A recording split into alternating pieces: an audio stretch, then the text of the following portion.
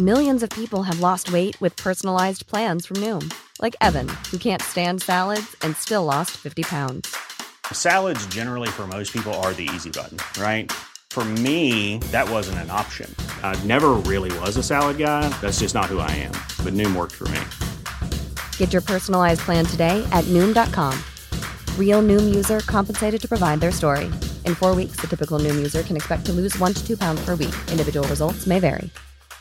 A lot can happen in 3 years, like a chatbot may be your new best friend. But what won't change? Needing health insurance. United Healthcare Tri-Term Medical Plans, underwritten by Golden Rule Insurance Company, offer flexible, budget-friendly coverage that lasts nearly 3 years in some states. Learn more at uh1.com. What's up, everybody? Welcome back. Happy Tuesday. Another episode of A Little More Good coming at you this fine day. I'm here with my pal Zach, as always. How you doing, Zach? Good. How you doing, Dean? Well, I'm doing really well. It's Monday. We're doing a little intro for the episode today on a Monday, and it's Diwali, so that's pretty exciting. Oh yeah, Festival of Lights. Yes, right. The story of the triumph of good over evil and light returning to communities and the celebrations of yeah. What a beautiful celebration too. Yeah, happy Diwali to all our friends that celebrate. Yeah. For those that don't, good opportunity to learn about it.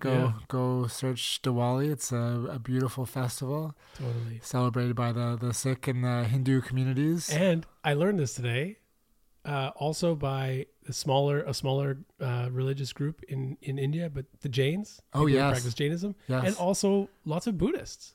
There we go. Embrace and celebrate Diwali. I was like, oh, I didn't know that.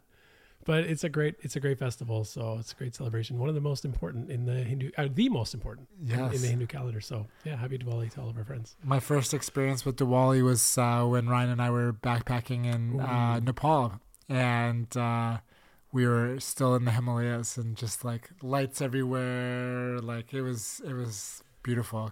Colors everywhere. Yeah.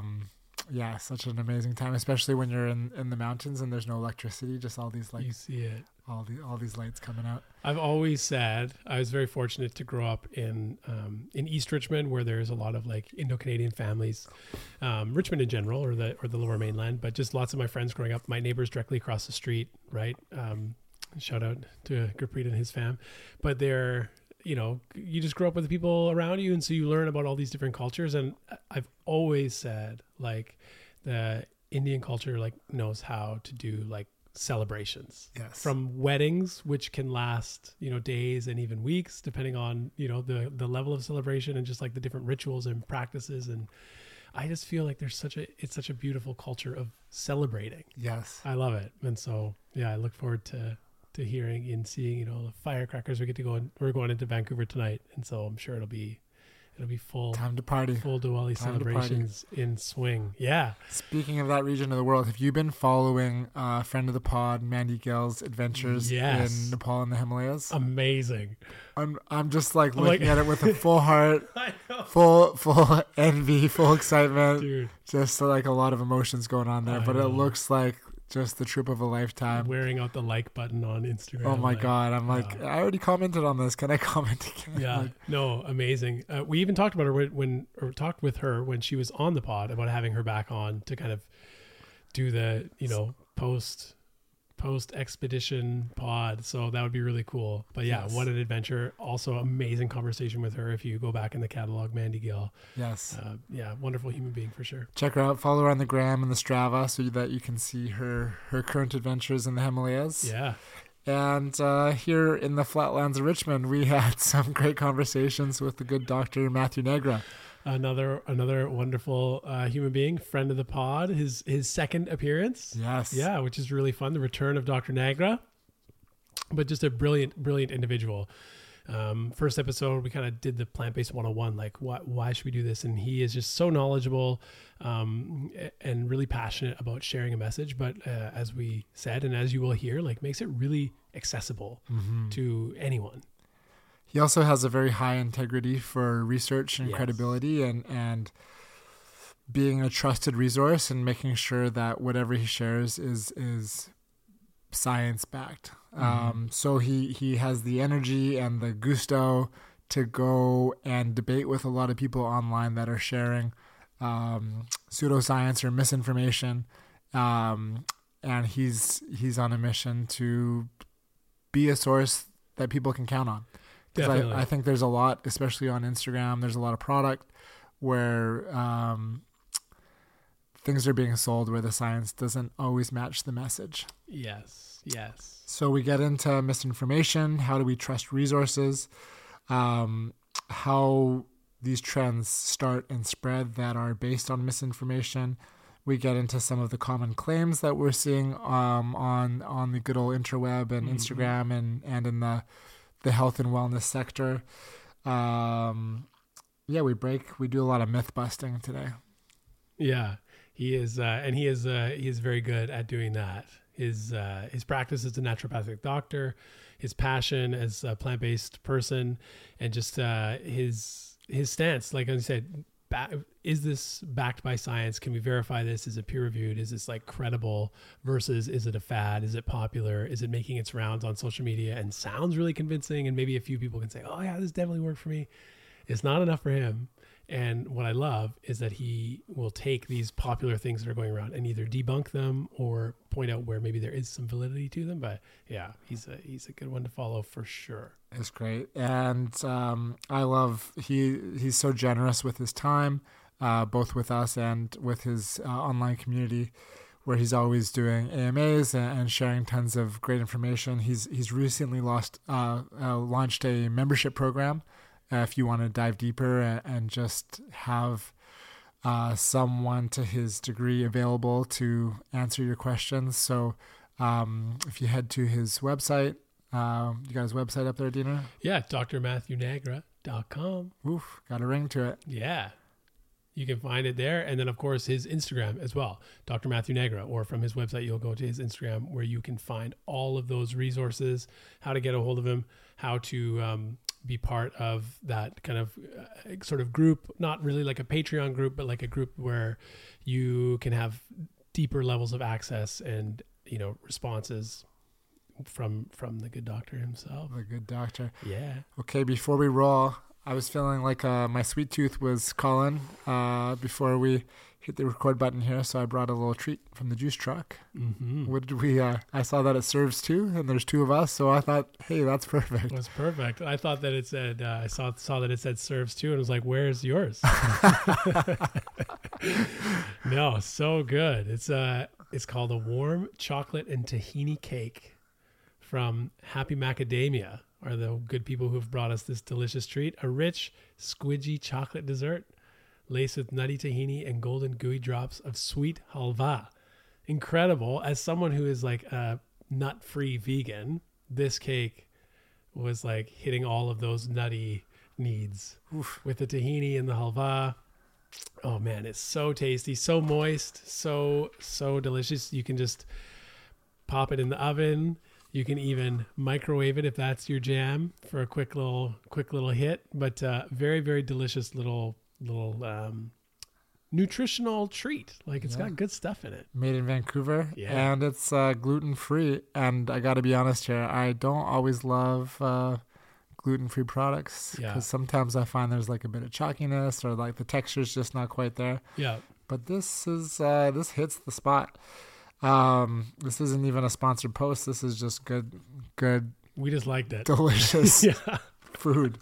So Happy Macadamia, check them out. They're Vancouver based. Yeah. We sell it at the juice truck. You can get your fix there. I will definitely get it again. My brother-in-law, who is definitely a person who needs the GF, I'm sure he would love that. There you go. It's a great little dessert. There you go. Yeah. Happy Macadamia. Check them out. Definitely. All right. Dr. Matthew Nagra, let's let it roll. All right, everyone. Good to be back with you all, and good to be back with you, Dr. Matthew Nagra, making your second appearance on the pod. So good to have you with us. We're obviously big fans of your work and follow all of the information you share on Instagram, and we've been fortunate to connect with you at the different Planted Expos. You've been a keynote speaker, have your own booth there, and just from the first conversation till now, it just feels like we've had a chance to connect and rub shoulders and share stories. And so thank you for joining us, and good to have you back with us, man. Awesome. Yeah. Thanks for having me back. It's always good. And it's awesome to see all the people you've been getting on too. Like a lot of big names in this space. So I'm in some good company, I think. Yeah, yes, absolutely. Some of them thanks to you. Yeah. Very grateful for all of the connections. It's one of the beautiful things of having this community of people who are curious and wanting to lean forward into like spaces of health and wellness, and constantly doing the hard work of like researching, how can we be our optimal selves, best for our health, best for the planet. And really, people like you spend so much time doing the heavy lifting, looking at the research, and really making it accessible to people through your Instagram platform. I think is like a huge tool that you use to reach out and educate people, and really just like, synthesize scientific data, raw data, and say, hey, here's kind of like the Coles notes, like what too long TLDR, Dr. Matthew Nagra. That's like something that I've really appreciated about you. So yeah, appreciate all that, man. That's the goal anyway, is to try to hopefully make some of that stuff understandable, just to, someone who maybe isn't or doesn't have that formal education in a science background. So yes. I appreciate that, because I do try to listen to some of the science forward podcasts sometimes, and I know these people are so credible and intelligent, but I can't comprehend the conversations, or I get lost in the terminology. So I appreciate how you make it accessible for layman's like myself. And I think that's something we'll get into more. But I also think a lot of the misinformation comes from people who abuse that, right? You use this complex language and you talk about some, like nitty gritty details of the physiology that's going on in the body, and you can sell a lot of ideas, right? Even if it doesn't mean anything or potentially even harmful. Like you can make it sound like it's, something you need to be doing. And so, that's a big reason, again, why I do what I do, to hopefully dispel some of that. Yeah. Well, maybe we can start there with resources and who to trust. I feel like on the internet, on books, just the health and wellness industry as a whole is very confusing. There'll be videos of people sharing health information that has millions of views and it becomes a movement. But there's maybe lack of credibility or lack of resource. There's books that are published by people that some people will consider a quack, and other people will consider this person a quack, and other people consider them the experts in the industry. So the same person can be both a quack and an expert, and it's confusing on who to trust. So can we talk a little bit about how do we trust resources and misinformation, how to spot or identify fact from fiction? Yeah, so that's a tough one. Yes. It's a tough one because, like I said, people can just sound convincing. And so, there's a few things you can look for. For one, do they provide references? That should be like an obvious one, right? Mm-hmm. They should be providing something. And if they don't, if you ask, which I often do they respond with some to support their view? Or do they, give you the response of, oh, Google it yourself? Or what I get sometimes, there's so many that I can't even share one, right. Kind of thing. Yeah. So if they have some references there, that's great, but you can find references to support anything. Like I can find you some references suggesting that smoking doesn't increase risk of lung cancer, but we know that's not true because we look at the totality of the evidence, right? You look at everything. Right. Now, other things to look out for is, for one, does it oppose what the scientific consensus ultimately tells us? So, with smoking, again, it's consensus that it causes lung cancer, that it's not good for you.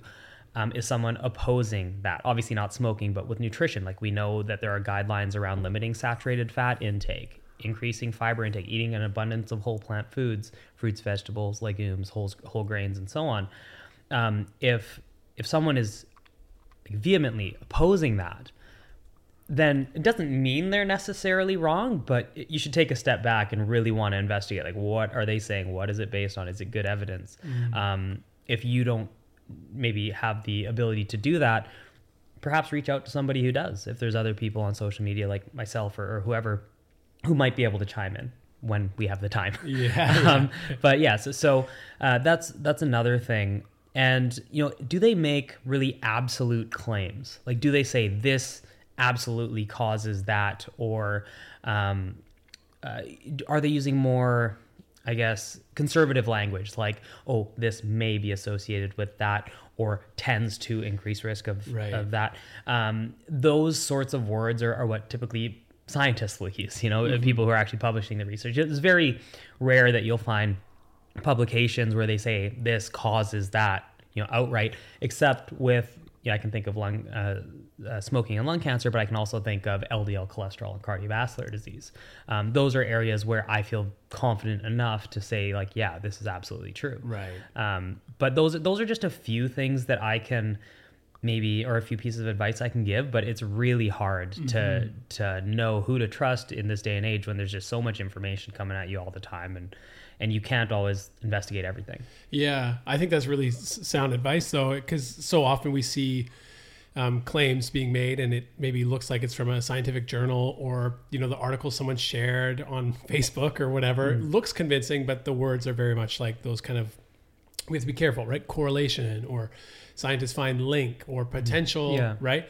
And it's good for us to not misread those as like, oh, this equals this, right? And to kind of pay attention to it, and to know that, like, there are 1,000,001 quote unquote experts out there, and like who is trying to like convince you, and what are they trying to convince you of? Because if you look at the whole body of work, and there's this one study that someone's done that kind of speaks counter to it, I mean, isn't it just like us to be like, oh wait, this one person found something that contradicts all the data, I'm going to believe them because it suits me.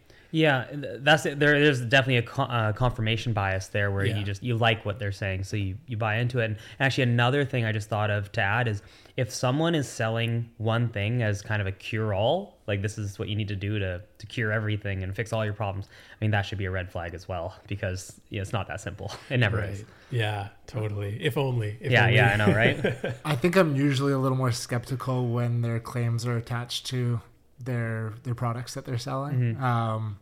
Not to throw anyone under the bus, but I'll throw someone under the bus. Like Dave Aspie in Bulletproof, he's a local guy. Maybe he'll come after us for saying this, but I'd chat with him if he wanted to come on. Yeah, no problem. Yeah, I mean, with Dave Aspie specifically, all his health claims are attached to the products that he's selling for a lot of money. So they're very convenient, the health claims that he makes, just for example.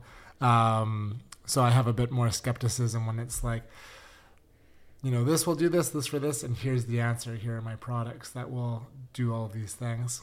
Yeah. Oh, there was one, I think Simon Hill and Drew, they talked about it on their podcast, or on Simon's podcast.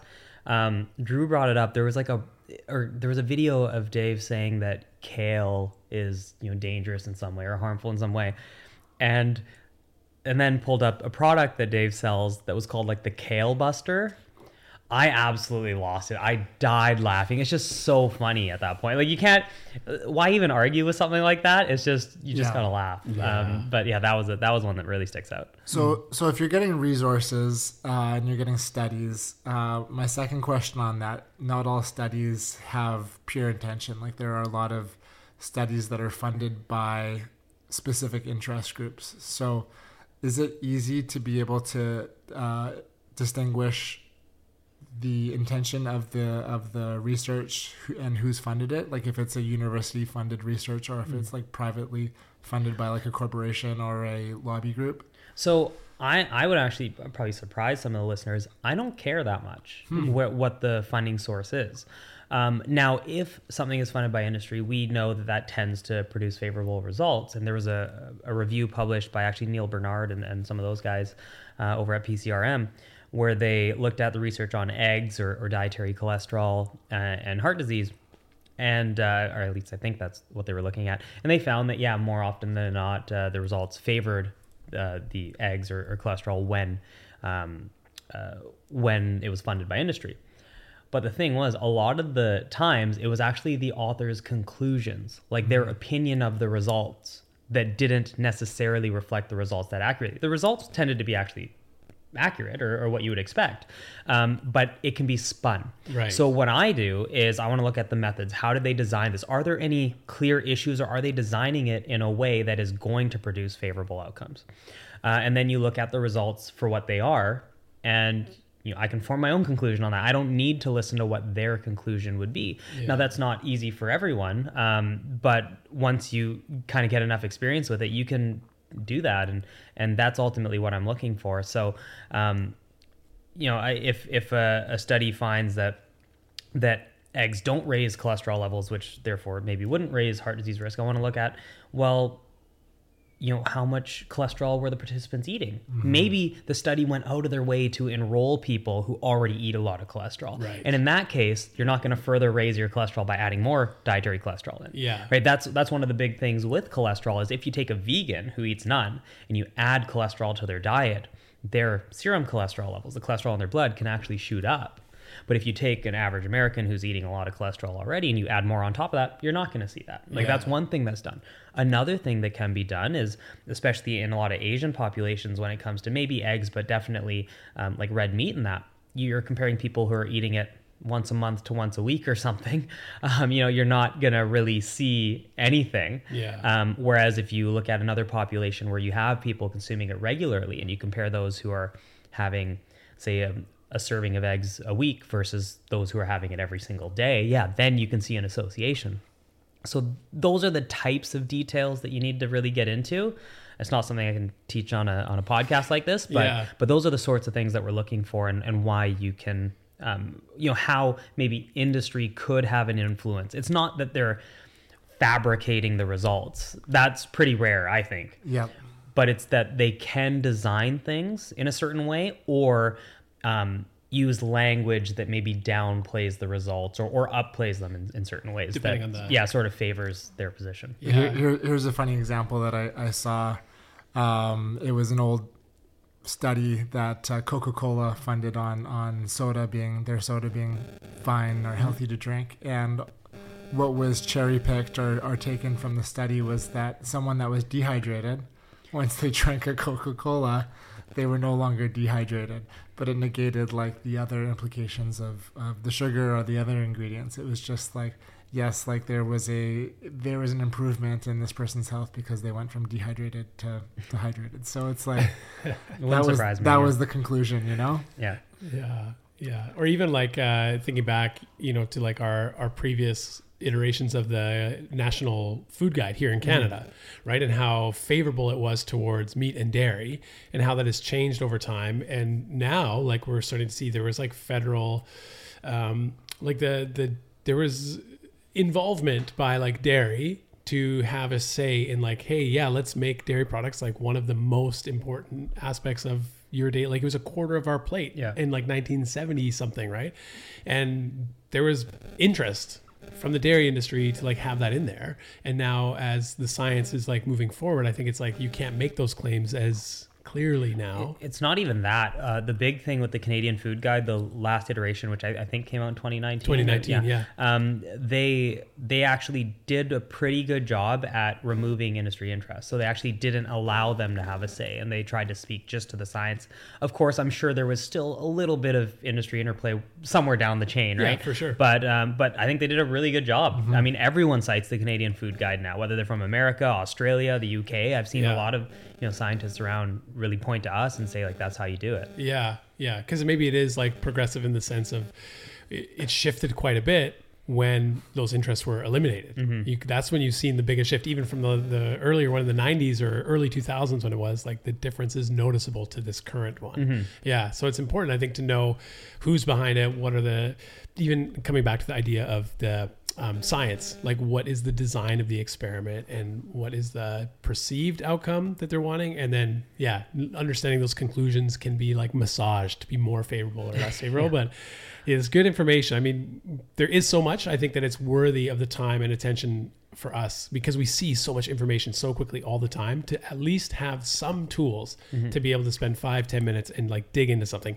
Because if you're going to change the way you eat based on an Instagram post, like you got to do a little bit more research than that, because it could have real like health impacts for you, right? Keto and the carnivore diet and all of these things that have really been fueled by social media have potentially put people in dangerous situations with their health, right? I wouldn't even say potentially, it has. 100%. Right. Yeah. So I think that that awareness is key, and being able to like action it is, I mean, so important. Yeah. Well, should we jump into, since we've got the Mythbuster in the hot seat here, should we just jump into some, I think like Dean mentioned, a lot of health movements, wellness movements start on social media without having the proper merit. Maybe we can discuss, debunk, or maybe validate some things that go on the internet. Poke some holes in carnivore, keto. Maybe there's even some vegan myths. Like we all have our bubbles and our bias. Like maybe we can get into some of those and get to the truth of the matter. Sure thing. Okay. Yeah. Should we start with a big one? Let's do it. Let's tackle it. Okay, I think like the one that I see the most on Instagram, obviously I get a lot of my vegan influence, but when I'm scrolling the Explore page, it's a lot of carnivore diet.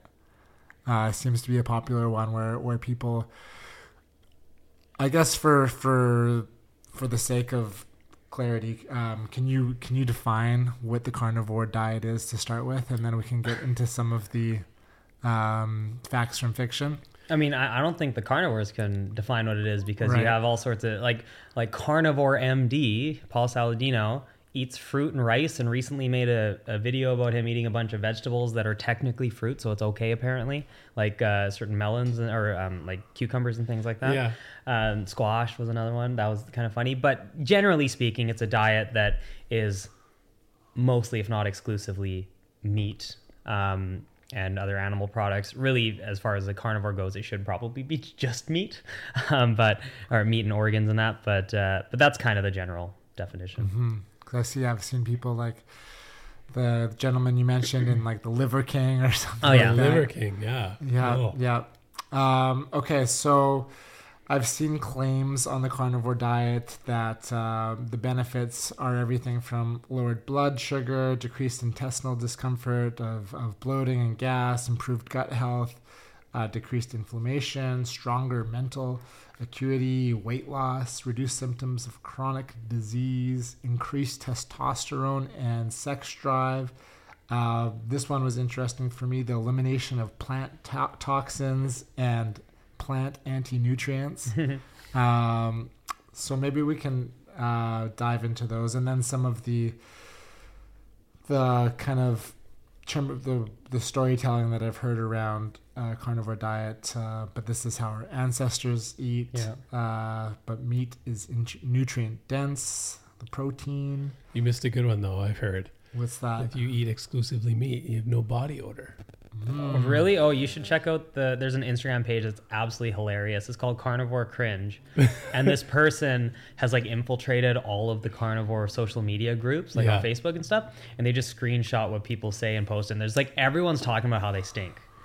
Yeah, like that. And then they ask for advice, like, what am I doing wrong? And people are like, it's not enough meat. And, you know, things like that. It's like one of my favorite pages out there. Amazing. But like some of the stories are just really sad. Yeah. Like they actually make you sad because, you know, people who are having real health issues, not just people not wanting to be around them because they have an odor, but like people who are, you know, they're at risk, or maybe they just had a heart attack, or they're at risk and their doctor wants to put them on certain medications and they're saying, what should I do? And then all of these comments of people saying, oh no, don't listen to them. They're looking at outdated science and this and that. And it's like, man, that's going to kill people. Well, there's like, a bit of an anti-science movement in general. Yeah, 100%. To question the integrity or the merit of science itself, you know? Mm-hmm. Yeah, absolutely. But yeah, out of that list, I mean, what do you want to tackle? There's a lot there. Okay, I guess we can break it down one by one. Like in the basis of what a carnivore diet is it, so some people start this way and they're like, have these, they feel better, maybe they lose some weight. Is it just because in some sense this is basically an elimination diet? Yeah, especially for gut health. So, you know, there's all of these fancy tests out there, food sensitivity tests, things like that. They're largely garbage. Like they haven't been validated. They don't actually diagnose things like food sensitivities.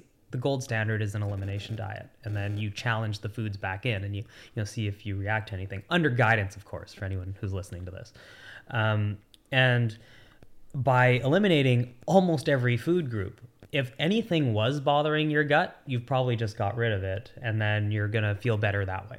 The other thing is, if you're on a carnivore diet, imagine if you're just on a rice diet, you're probably not going to overeat. In fact, you're probably going to be in a deficit and you'll end up losing weight. And for certain things like, say, type 2 diabetes, that's critical to improving, say, blood sugar levels. And in the short term, you can have that, say, drastic weight loss, feel better. But that doesn't mean that you aren't still doing a lot of damage in other ways, whether it's colorectal cancer risk, cardiovascular disease risk, and so on. So in the short term, I can see that. And I think that's one of the biggest issues with the carnivore diet, or the way that people promote the carnivore diet, is they always promote it as like results right now.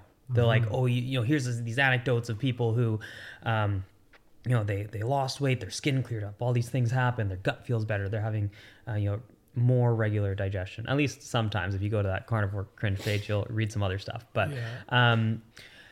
and you don't hear about, actually that's another thing, you don't hear about those issues. You don't hear about the people posting in that group or where those screenshots are coming from.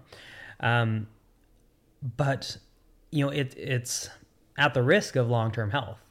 And it's not as sexy as selling a plant-based diet, whether it's exclusive or predominantly plant-based, where you're talking about 30, 40 years from now being able to be mobile, not be on, as long as it's not a genetic issue like cholesterol lowering medications and or having a heart attack, and that people want results yesterday, and then they see people like the Liver King or whatever who are all jacked up and stuff, and then they want that. So that's the big issue. Yeah, it's the desire for the quick fix, exactly, and the hack. And I think the reality is, like, we're conditioned somehow along the way it happened, like the immediatization of our society, where I want it now, whereas you said like yesterday already, that we will trade off those long-term effects for some sort of immediate gain. And yeah, like I think that the reason why these diets and trends are popular is because they do work in the short term. Yeah. But like, keto and carnivore diet, like these are relatively new in the whole scheme of things. And it'll just be really probably unfortunate and interesting to see like how it holds up in terms of longevity. I think 5 to 10 years from now, we're going to see problems. We're going to see people having heart attacks and stuff, because the thing with that is it's a long game. It's not something you'll notice right away. Like you can start smoking today. You're not going to get lung cancer tomorrow. Right. You might never, but a lot of people do. Yeah. And so that's a big one. But I also want to emphasize that all of these claims that you hear from people adopting carnivore diet, you also hear from people adopting a plant-based diet. Right. You can really, with any diet camp, you improve your nutrition, or I wouldn't even say a carnivore diet's necessarily improving nutrition for a lot of people, but if you make these dietary changes, you get rid of the ultra-processed foods, you can feel better, and you can get those short-term gains. But like I speak with Simon Hill about this too. We don't feel right trying to promote something using anecdotes and these like short-term quick fixes where there maybe isn't good science behind it, when we have all these other reasons, the lower risk of diabetes, heart disease, and so on. That's what we push more, because that's where the science is really, really solid. And I guess it comes down to maybe morals and wanting to have that like I said, quick fix and promote whatever supplements you're selling and that sort of thing. Yeah. But I couldn't in good conscience use that, even though I could use the exact same playbook as them with the exact same type of data, if you could even call it that, in the form of just anecdotes, testimonials. Right. Yeah. And that's what works, sadly, because people don't have a lot of time. Yeah. So they see something, they see a picture of someone that like looks fit or healthy or whatever, happy, and then this is how I did it. Yeah. Like I remember, bumping into people from, hadn't seen them for a few years, and they're like, hey, you look so fit. Like, what's going on? Like, what have you done? And I was like, oh, I like cut out a lot of garbage food that I was eating and like exercise regularly, go running all the time. They're like, oh. It's a lot of work. Yeah, right. It's like, I don't want to do that. It's like not sexy. It's not the quick fix, easy sell. It's like, eat. Well, even the Michael Pollan kind of things, like eat plants or eat food, mostly plants, and like not as much. Like people don't want to do that because it's like sensible and reasonable. It's not like do this and in 3 weeks you'll have the beach body or whatever. Yeah. Yeah. So, before we move on from the carnivore side of things, so if someone's listening to this and they've been enticed into eating a predominantly meat-forward diet, because like Dean mentioned, they see someone on Instagram that they connect to. It appeals to their lifestyle choices. What are some of the long-term implications that they might be have blind spots for? Yeah, so the research on saturated fat, which is you're probably going to be eating a lot of on a carnivore diet, and cardiovascular disease is incredibly consistent. It's about as solid as it gets. And so that in and of itself is cause for concern over a 10-year plus period. At the same time, the data on red meat consumption, when you have a decent contrast in intake, so if you compare people who rarely or never eat it to people who have a serving a day, you see very consistently high risk of cardiovascular disease, colorectal cancer, and so on. These are the long-term implications down the road. Now, what a carnivore would push back on me with is they'll say, oh, but they weren't eating strictly carnivore. So like with that sort of logic, what they're talking about is, and I wish people could see this, but you're essentially drawing a graph where risk just continues to increase up until a point, and then all of a sudden just plummets and drops off the map. Like there is not a single association in all of nutrition or medicine for that matter, like really anything, where that is the case. Like it's a fairy tale that they're telling people. So we know, like we can have a lot of confidence in the idea that this is going to lead to those long-term health complications. And the funny thing is what they often use to sell the idea is well, oh, that's what our ancestors ate. Well, sure, ancestors ate meat. I wouldn't disagree. At least for the most part, diet varied a lot depending on where you were located. But meat was typically a part of it, and in certain places it might have been even the dominant food group. Well, our ancestors didn't live very long either. I mean, they didn't tend to live to the point where they would run into these sort of chronic health issues, right? They were eating for survival. Right. They were eating to get to a point where they're old enough to reproduce, maybe dying in their 20s or 30s. Yeah.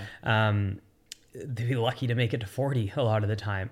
And even if you look at modern day hunter-gatherer populations, they don't, like, certain ones actually eat kind of more plant-based diets, but even those who eat more animal products, they aren't on an exclusively animal-based diet. And same sort of issue applies. A lot of them don't have great longevity, or we don't have good research on the rates of disease in those population or accurate records.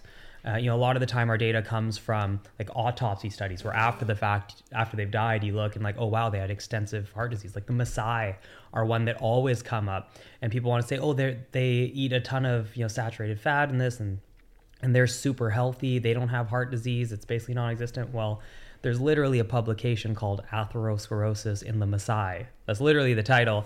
and it talks about how they had extensive atherosclerosis, but they also exercised so much that they were able to combat a bit of that, a bit of the negative kind of effects of that.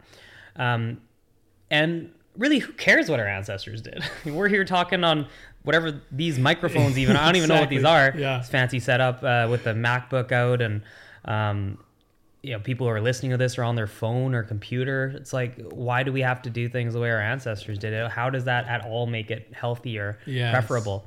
It doesn't. Our ancestors, we actually recently got in a little debate with someone about, smoking. I was like, well, why do you agree that smoking is harmful? We've done it for a long time. And they actually thought it was a really new thing, but we have evidence of like charred tobacco plants 12,000 years ago plus. Yeah. And maybe that's not millions of years ago, but still like it's something that's been going on for a really long time. It doesn't mean it's healthy for you. Right. And it's natural, so to speak, Yeah. There's a lot of those sorts of things. Then there's the anti-nutrient argument. I don't know if that's something we're going to get into at some point. Yeah, that's a new term to me. I'd never heard eliminating plant toxins and anti-nutrients. Can you allude to that a little bit more? Yeah. Pull back the curtain. Yeah. So honestly, they're used interchangeably. I find a lot of the time in the carnivore camp, they'll call them plant toxins, anti-nutrients, typically talking about the same kinds of compounds. The main ones are oxalates, phytates, and lectins. Now, oxalates, they can bind to calcium, prevent some absorption there. So maybe if you're eating calcium-rich foods like spinach, you might not absorb as much calcium from those foods. But the thing is, it doesn't eliminate absorption, and not all plant foods are rich in oxalates anyway. Now, if you were to go crazy with oxalates, like you're having like spinach juices and things like that, and just having a ton of it, it can actually potentially promote kidney stone formation, especially in people who are prone to kidney stones. But that's at typically really high intakes. And we actually have research on oxalate intake from the Nurses' Health Study and kidney stone risk. And you actually find that it's only in people with low calcium intakes. And that's because, like I said, oxalates bind to calcium. It kind of works the other way too. Calcium will bind the oxalates, so it doesn't lead to those harmful effects. Right. And of course, you can get calcium from other sources. I prefer fortified plant milks as a really rich source. So that's kind of the quick on oxalates. Phytates are another one that can lower absorption of certain nutrients like zinc, for example, maybe iron to a degree. But we actually have research on there's research on breads that are have added phytates or phytates removed from them, and you see that the impact on absorption is tiny. It's really tiny. I would not expect it to have any sort of real harmful effect. And actually, research on women, I believe it was postmenopausal women who had higher levels of phytates in their bodies measured, I think, through urine. I'd have to look back at that to confirm. They actually found that those with higher phytate levels had greater bone mineral density. Whether that's a causal link or not, I don't know for sure, but potentially, and certainly not really hurting them. Yeah. And then lectins would be the one that was really made popular by Stephen Gundry with the whole plant paradox thing. And lectins, if consumed raw, certain types of lectins can be toxic if eaten in high amounts. So if you have kidney beans, for example, you want to have them cooked. You don't want to have them raw or undercooked because that can actually cause lectin poisoning. But the thing is, you boil beans for 15 minutes and the lectins are gone. They're destroyed. They're not even detectable. And so we don't eat them raw. So we're cooking them anyway, and it shouldn't be a problem. Yeah. And like, how much are we talking? Like, if you have like a can of beans? Oh, well, can's already cooked. Yeah. So it doesn't even matter. Doesn't even matter. But the dose I'd have to look at. Yeah. I'd have to look at the exact dose where it becomes potentially a problem. But yeah, lectins really shouldn't be an issue at all, especially if you're cooking your food. And certain types of lectins might even have beneficial properties, like having anti-cancer properties and things like that. Where we need more research, I wouldn't be super confident in saying it's going to protect against cancer or anything like that. But there's at least some suggestive evidence there. So all of these just come down to kind of misrepresenting the science. It's from what we have pretty clear, and what matters most is how does consuming a lot of each food, or consuming each food regularly, how does it impact your overall health? And we consistently find fruits, vegetables, whole grains, legumes, nuts, and seeds are associated with good health outcomes long term. Yeah. If Simon had a good, I keep bringing him up, but he had a really good post on this. He's like, it's all those vegetables that nobody's eating that are killing us. Yes. Right? It's like so ridiculous. Yes. I saw that. I thought that was funny. Everyone talks about how these veggies are going to kill us, and it's this whole conspiracy or whatever, but nobody eats them. Like, if you look at USDA data on their food supply data, it's super poor. If you look at the NHANES, which is another kind of US population data we have, nobody's eating that stuff. It's actually really sad how little is being eaten. It's terrible how low it is. So if they're so toxic, they're doing a really bad job of killing us. Yeah. Okay, so a couple of things that you mentioned there were saturated fats, and there's been some arguments that saturated fat is good, saturated fat is bad. That's another one of these internet ones that I think there's like a cloud of confusion around. Can you define what saturated fats are, where they come from, and your thoughts on if they are truly good for us or not? Yeah, so saturated fats, they're saturated meaning they are full of hydrogen molecules. So they're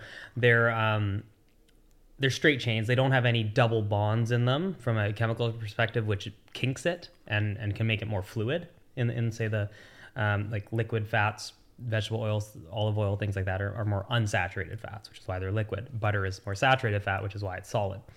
Now, saturated fat, like I said, super consistently raises your LDL cholesterol. In fact, we can calculate pretty well, how much you'll raise your cholesterol by adding X amount of saturated fat in. There are a few exceptions. One of them being cheese has like less of an effect than say butter would. And that's probably due to what it comes with, like the calcium might actually prevent absorption of some of that saturated fat and things. So it's not as bad as the butter from that perspective. And then chocolate is another one so it's actually rich in saturated fat, but it's a type of saturated fat that doesn't seem to really impact your LDL cholesterol levels, and therefore wouldn't impact cardiovascular risk, and chocolate's actually beneficial for cardiovascular risk. So yeah, up to a point. Up to what you don't want to be having like triple Kit Kats every day. Or actually, I should. Dr. Nagra said. Two's okay. I think I'm all right. Yeah, I hope my mom's not listening to this. I don't think she will, but hopefully not. But she her favorite chocolate bar when she was younger, before she was vegan, was Kit Kat. And so I was just in Europe, and I had a buddy from Germany where they have vegan Kit Kats right now. He gave me like 20 of them. So her birthday's in about a little over a month. So I'm going to all these vegan Kit Kats for her. That's amazing. Yeah, so it should be good. But yeah, not something to go crazy with, especially when it's loaded up with sugar and all the other stuff, right? Yes, yeah. But having, a square or two of some dark chocolate, totally healthy, some vegan hot chocolate, whatever's in this smoothie. I'm pretty sure that's chocolate that I'm having right now. Some cacao nibs. Yeah. So that's all fine.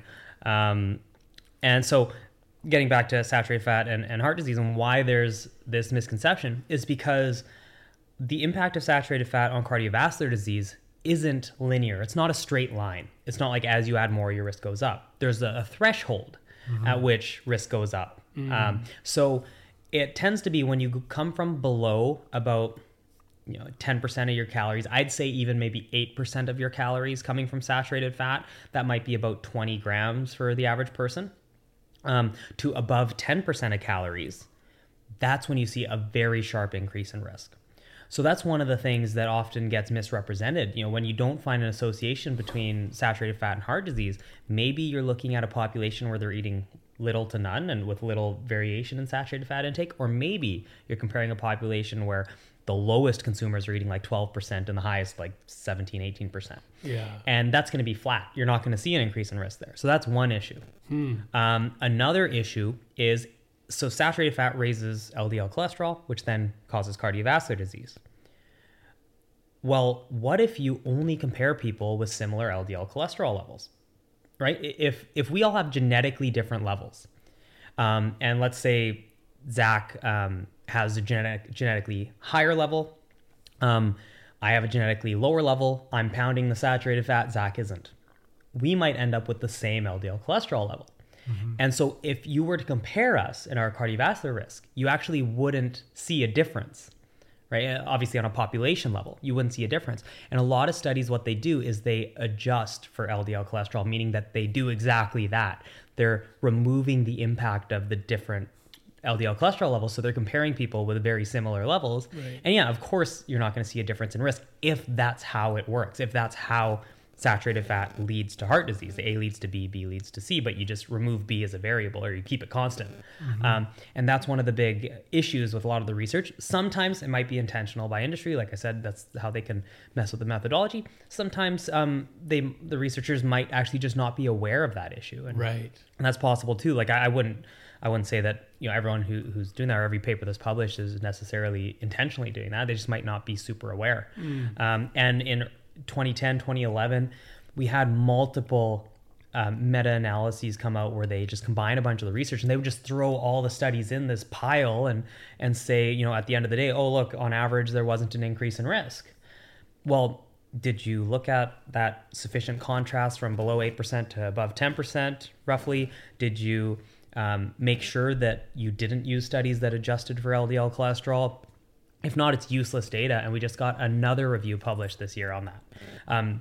Just taking all the garbage. And it was funny because they specified that they were only looking at studies within a short period of time, about a decade from 2010 until like last year.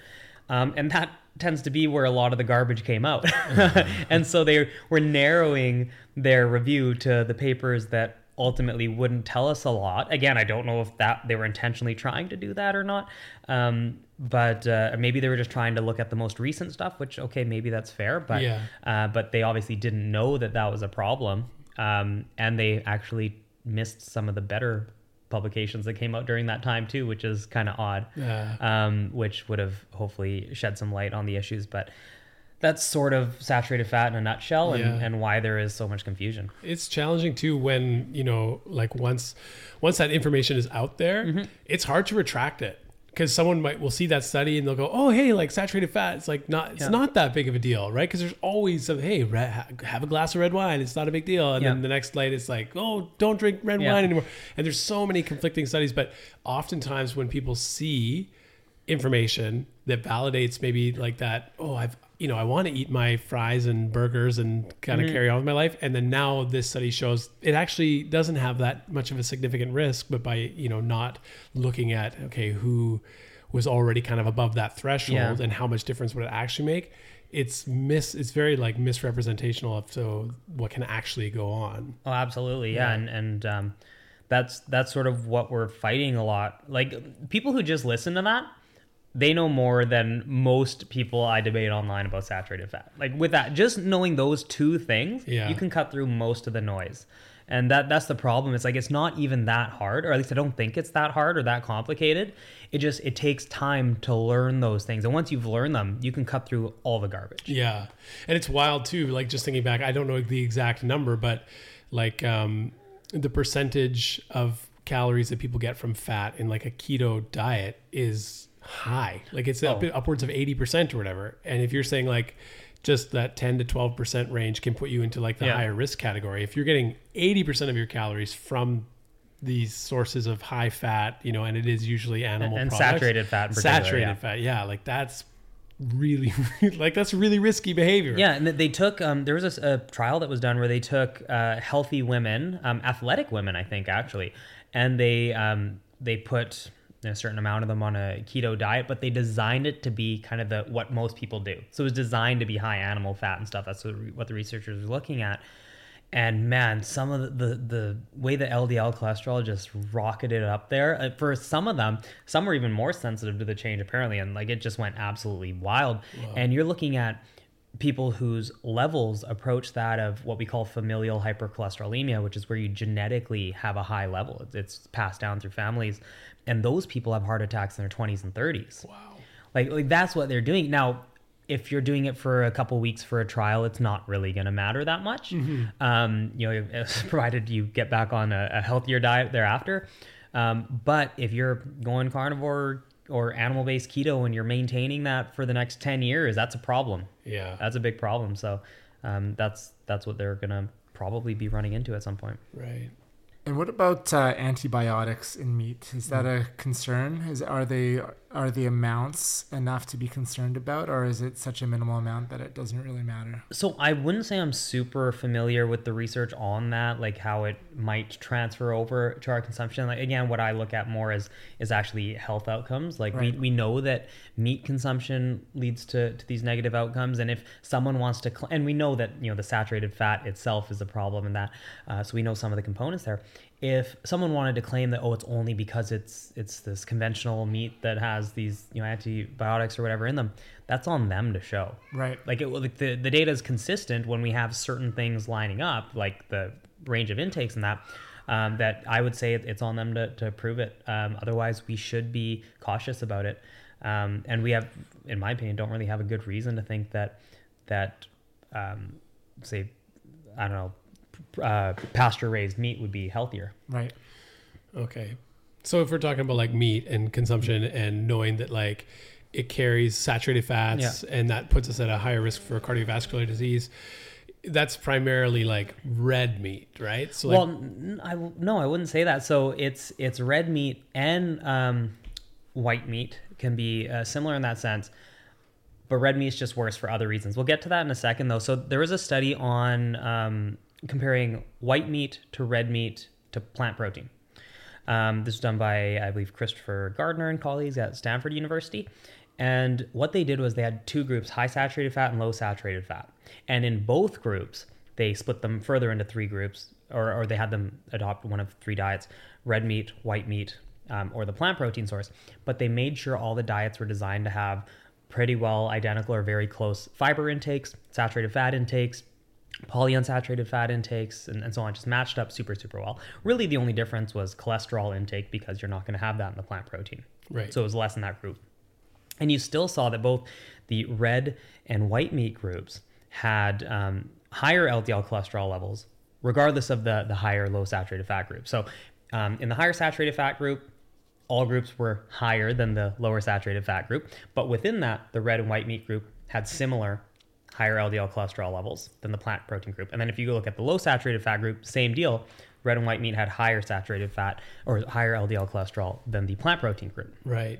So, so we see that there are still other reasons, and that might be the dietary cholesterol component, because it has an effect. It's just not that big. Okay. And the other thing is, it's actually an unfair comparison, because normally when you swap out meat for plant protein, you're actually going to add fiber, and you're probably going to reduce your saturated fat intake.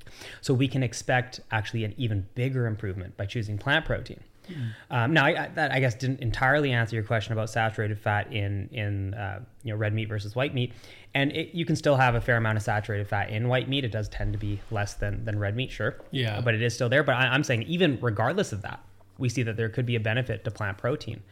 And we have what are called substitution analyses, where you look at populations consuming, obviously, a variety of foods, and you model them so that you're comparing people with similar intakes of fiber, saturated fat, all those nutrients that we'd be worried about.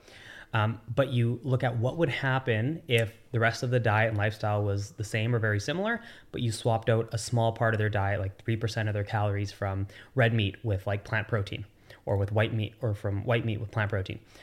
Eggs would be another one. And you actually see that even if saturated fat is kept the same and all of that, we still see that plant protein performs better, lowers your risk of hard endpoints like cardiovascular disease and even all-cause mortality, which is your risk of dying at all during a given period of time. And so that tells me that there's actually other issues there.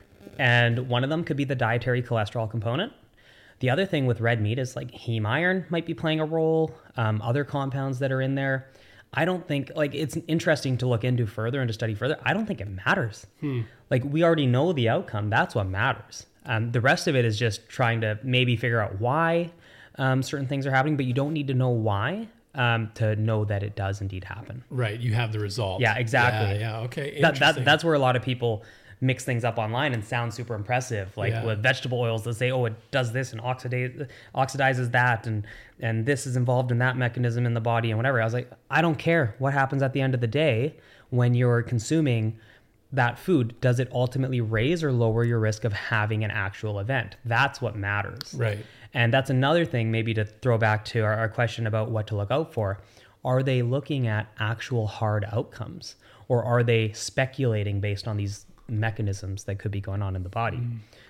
If it's the latter, then sure, it's interesting, maybe an area to research further, but it doesn't mean a lot when it comes to those hard endpoints and whether or not it's actually going to have an effect. Right. Yeah. Oh, that's super good. Because I know there's like been a push towards, the last 10 years or so. It's like, oh, swap out your ground beef for ground turkey, because it's like so much healthier and so much better. And, like, people, I think, are aware and they want to make a better choice. And so it happens. But if it, at the end of the day, like, I mean, I would say it is a better choice. Yeah. I'd say it's better health-wise. Does it mean that it's as good as choosing plant protein? No, that's where I would push back. Yeah. And then just like the kind of like entourage effect of like eating more plants equals more fiber. Yeah. And then the role that that's going to play. Is fiber, like, we know, I mean, Dr. Will Bushwitz has his whole book, Fiber Fueled, like talking about eating with a high fiber diet and all this, but is it, would fiber actually reduce things like your LDL cholesterol levels, or is it simply because you're kind of like replacing calories with something like that's a more fibrous food that it's going to just see that drop naturally, or will it actually help your body like regulate? So fiber, for LDL cholesterol specifically, fiber is really helpful, especially a certain type of fiber called viscous fiber. It's kind of a subgroup of fiber. And that would be things like psyllium, oat bran, like those more slimy textured fibers. Okay. If we're talking food sources, oatmeal is obviously one, okra, eggplant, a lot of fruits can be. They actually seem to be really powerful for lowering cholesterol. And we have randomized controlled trials looking at that. Right. And fiber intake is very consistently associated with lower risk of all-cause mortality, cardiovascular disease, colorectal cancer for sure, whole grains being an excellent source for that. I believe actually I can't remember the exact rating it got, but whole grains are rated very high by the World Cancer Research Fund as far as being protective against colorectal cancer. I just can't remember the rating system and what they use there. Yeah. So that would be a really good one. But now going back to the whole talk of mechanisms and outcomes, the reason like LDL cholesterol lowering it is technically a mechanism, right? It's not looking at the event of a heart attack. The reason I'm confident enough saying that would be beneficial is because we have so much research linking LDL cholesterol to cardiovascular disease. It's very consistent and it has been determined as far as the scientific consensus goes to be causal, to cause cardiovascular disease. And that's because if you lower it by diet, by any type of medication virtually, like we have tons of different medications for that, or if you have genetically low levels, you have a lower risk. And so when it's that consistent by all these mechanisms, it's not due to chance. Right. It is helping. And so that's why in that one case, I will talk about the mechanisms. Okay. Yeah. Just to be clear. Yeah. No, that's good. That's good. So what about other animal-based foods? Like I see some people moving on from carnivore diet that are like, okay, well, I'm a pescatarian. I think fish have a superior source of omegas and protein, and I need the protein from my eggs. Can we talk about fish and eggs and if there are concerns or if there are legitimacies with those as health foods? Yeah, so let's actually do eggs first. Let's do it really quick, and then the fish is maybe a little bit more of a discussion. Okay. But for eggs, we already talked about cholesterol. You know, if you take a vegan, you add cholesterol, LDL will spike, go up quite a bit more. If you take an average person, add some, it's not going to have as much of an effect. And we do have research on eggs and LDL cholesterol, and we do see an association, or an increase, sorry.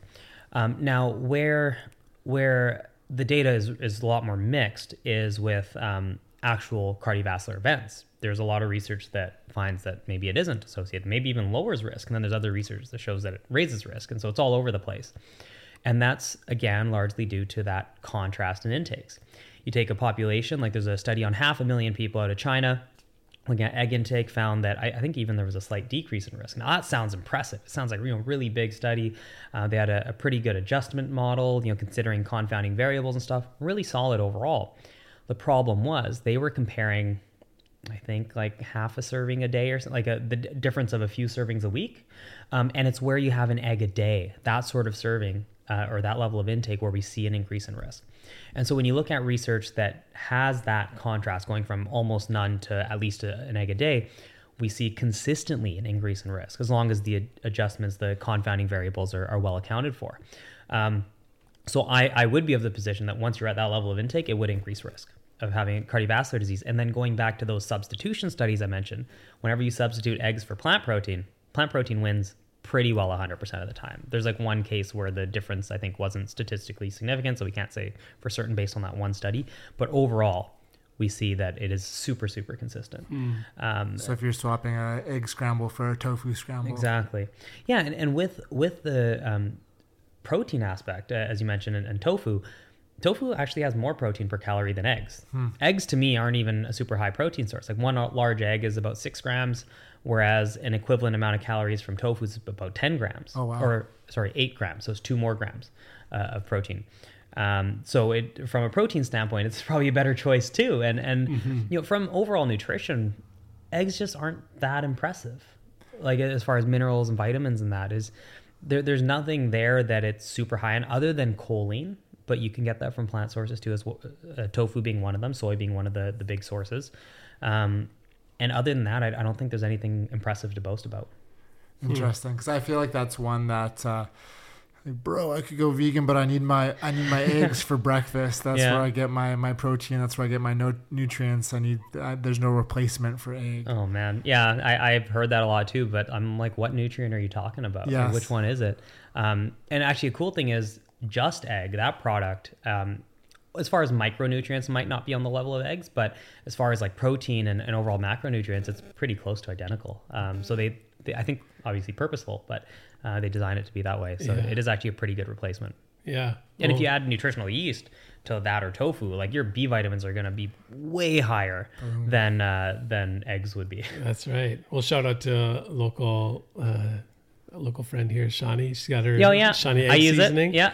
I mean, that's just, I literally made it this morning. Like, just crumble up some tofu, throw it in the pan. Like, it's so easy. Put it on a piece of high fiber toast, and you got it. You get your protein. Yeah. Got your grains. Like, it's just such a simple and easy breakfast that feels like you're eating scrambled eggs. Yeah. It's absolutely. brilliant. Yeah. No, I haven't mastered making an omelet with just egg yet, though. That's the one thing I need. But I love it as scrambled, or the tofu, as you mentioned. Yeah. Really good for scrambled. Chickpea omelet, though. The chickpea Yeah, omelet, that one's good. Yeah. right? The chickpea omelet is good. Not bad. Yeah, you can do that.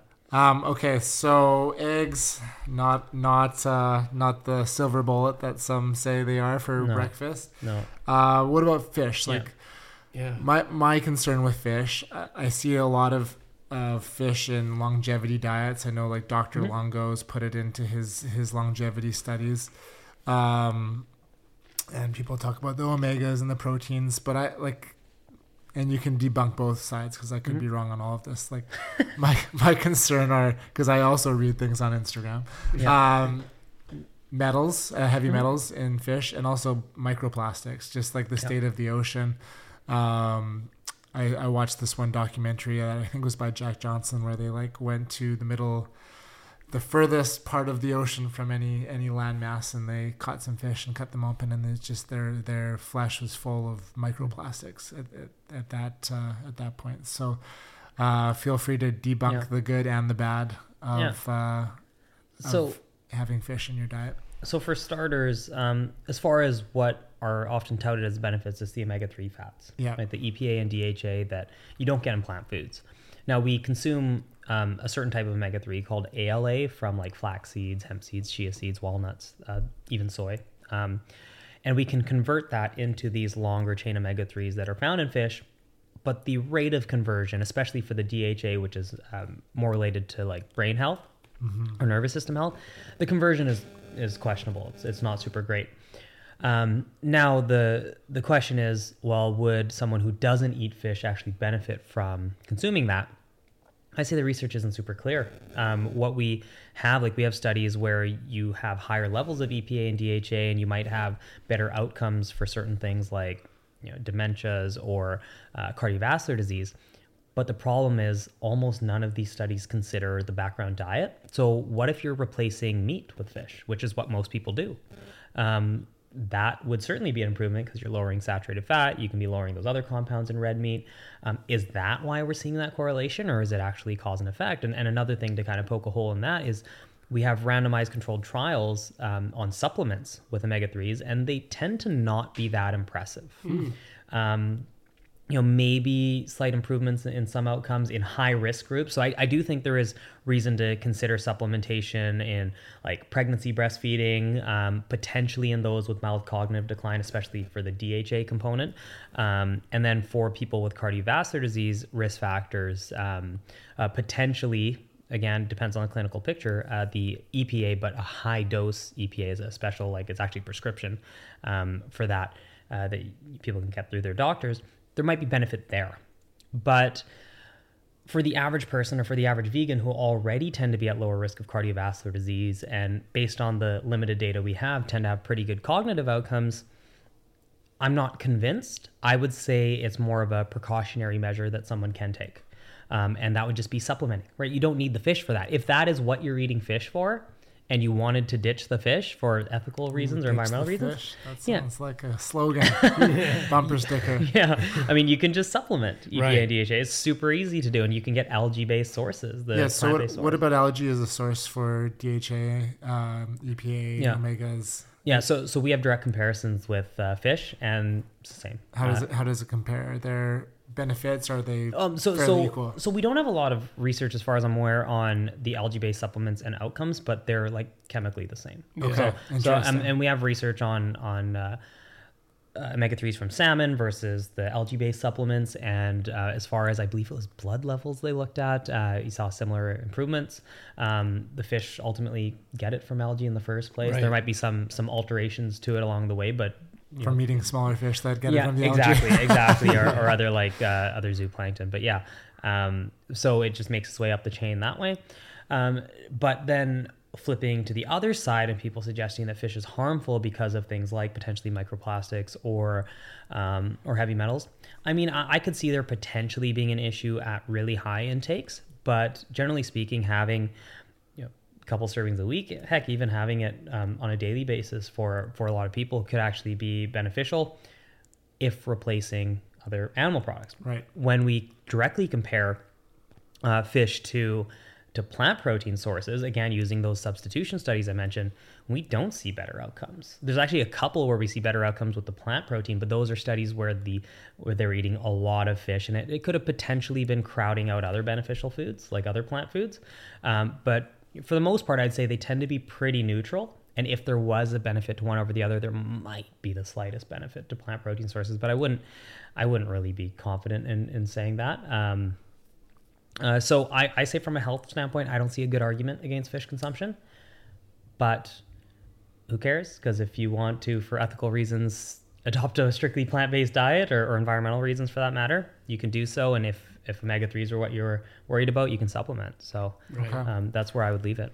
Yeah. I mean, it's very true. I think that if you're someone who's on the fence about do I eat fish or do I not, Seaspiracy, listen to the episode with Ali Tabrizi. He's got very, very convincing arguments to like ditch the fish, right? So you can get those things, as you say, it's more down to like the choice, but in terms of what it's actually doing for us. Yeah, and like with the plastics and the metals and that, if it were having this huge detrimental effect, we would see it in fish eaters, but we don't. We actually see improvements, if anything, in like cognitive function and those outcomes. So let's say that they're having some kind of a negative effect. It's being outweighed by the beneficial components. Okay. And we can say that about most foods. Heck, going back to anti-nutrients, let's say that they're this toxic thing that are in plants. Well, plants are beneficial on the net, right? You look at higher consumption and it's better. So clearly those aren't having this huge overall negative effect. And so that's kind of the way to look at it, is when it comes to the outcomes, I don't think it really matters. I wouldn't say remove all your plant protein sources, your plant rich or protein rich plant sources for exclusively fish or anything like that. You want to be having those plant sources too, with or without the fish. Okay. Obviously we choose without. So kind of going down that food ladder, going back to breakfast, we see a lot of dairy-based yogurts as a healthy choice for breakfast, and cow dairy milk in breakfast cereals. Are there concerns for those, or is it just a matter of being equal to their plant options? How many direct comparisons do we have? That's the tough one. I would say for things like low-fat dairy, and especially fermented low-fat dairy products, like yogurts and that, I don't see any health concerns, and they could be beneficial. But again, not something you couldn't really get with plant sources. So I don't see a benefit to having them over plant sources. But I just wouldn't demonize them the way that some people do from a health standpoint, because the research just isn't there to really suggest that. Interesting. I would say there's definitely ethical concerns. That's the reason that I wouldn't touch it. But and actually we have precision fermentation now, which is hopefully going to be taking off, where you can actually produce these dairy proteins without any animal input, just by yeast or other microbes, right? I actually just ordered, it's on my counter, I haven't had it yet, but a vegan whey protein. I've seen that. Yeah. Which brand is that one? The Whey Forward by My Protein. Okay, I'm going to write that down. I just ordered it. I haven't had it yet. I've heard it's a really good one. It's like a chocolate brownie flavor or something. And what it is, it's beta lactoglobulin, so it's kind of the main or one of the main proteins that's in whey, and it actually has a higher leucine content than whey isolates. So that's one of the reasons people really want whey, is because it has this high leucine content, which is important for triggering muscle protein synthesis, which presumably leads to better muscle strength or muscle building strength and all of that, even though the research doesn't really show that. But if that's the benefit that they're looking for, well, now you have an animal-free version. Interesting. Right? Wow. You have this completely animal-free, I would consider vegan version. Yeah. So that's I think really cool, really exciting. And I actually tried an ice cream down in the States that had it, and it has like the consistency of dairy ice cream. Mind you, I think our vegan ice creams are so good anyway that I wouldn't bother. Yeah. But I just wanted to try it. Yeah, I was excited. Yeah. I wanted to see what it's like, and yeah, it tastes really good. I had my girlfriend's parents who really liked it, and they aren't vegan, and yeah, it was cool. Okay. So if we dig into that protein, because that's the conversation that never goes away. Yeah. Some people will claim, well, sure, you can get protein from plants, but the protein quality you get from animal meats is a higher, better variation of protein. What do you have to say about that? Nobody who makes that claim actually understands what protein quality means or what they're referring to as protein quality. So just like I was talking about with saturated fat and some of those nuanced details, anyone listening to this is going to understand protein better than just about anybody else with protein. I'm confident in that. There you go. Let's go. So protein quality, I would consider health outcomes in the definition of quality too, but let's put that aside for a second. Let's talk just strictly about like strength and muscle building. So these measurements that people use, or these scales that people use for measuring quality, are the protein digestibility corrected amino acid score, PDCAS for short, or the digestible indispensable amino acid score, or DIAS or DIAS, however you want to pronounce it. Now the PDCAS, what it does is it feeds different foods to typically rodents, measures how much protein goes in and how much comes out the other end. The difference is presumably what was absorbed. And that would be the amount that is digested or absorbed. But they do another thing. They compare it to some sort of a protein standard. Usually it's a protein that kind of meets all of our needs for all the individual amino acids if it was your only source. So, so if you were to eat, let's say, just 0.8 grams of protein per kilogram of body weight, which is the RDA, and you were to only have this one source, how does it compare to the kind of reference standard? And in that case, plant proteins tend to not do as well because you might have different levels of certain amino acids. You might have some that are really low in a 1 or 2 amino acids, but higher in others. But the thing is, we don't eat like that. We eat a variety of plant foods. And when you're eating a variety of plants and you have some whole grains and some legumes and some nuts and seeds, they're going to complement each other throughout the day. Right. And you're going to have a complete amino acid profile. Or the other thing is you just eat more protein and you'll still hit those targets, right? You don't necessarily even, like, you could technically just eat legumes, like eat, double your protein needs, which is what is recommended for strength athletes anyway, 1.6 grams per kilogram of body weight. You'd still hit all your amino acid targets. Right. Even if it was just one source. Yeah. Okay. Right. So that's how that one gets misused. But there's other issues. For one, we aren't rodents. Our protein needs are different. Our digestion might be different. And so one of the ways that, and it measures from mouth to anus, right, all the way through the digestive tract. And some of the bacteria in the lower intestines might actually chew up some of the protein too. So you get you don't get a super accurate number that way. So then what they do is there's the DIAS score, which is similar, feed protein to animals, typically measure how much actually exits at the end of the small intestine. So they use a tube for that. And that's typically measured in pigs. But it has the same issue with the amino acid profiles. So they measure the protein in and out, and then they compare it to a reference, and you see, okay, if you just ate this protein source, would you meet your needs? And for a lot of plant proteins, you might not if you just had your minimum intake. Well, the other thing is we aren't pigs, even though that's closer to a model of, say, a human's gut. But the other thing is they often use raw foods. So even legumes or whole grains might be fed raw. And when you cook them, you can actually increase the digestibility by degrading certain things that prevent absorption. Right. So that's another issue. What we should be doing, for one, is looking at cooked legumes. And if you do that even in pigs, we see higher absorption. Actually, if you look at like soy milk or tofu or seitan, those products that are broken down to a degree and cooked or pasteurized or whatever, you see pretty darn good numbers as far as absorption or digestibility. But we should also be looking into humans, not pigs. And we have very limited data on that, on people with ileostomy bags, for example. So you don't have to insert a tube. They already have one there. Yeah. And in that case, the difference between at least high quality animal protein sources and high quality plant protein sources is maybe a few percent at most. Really? It's tiny. It's negligible.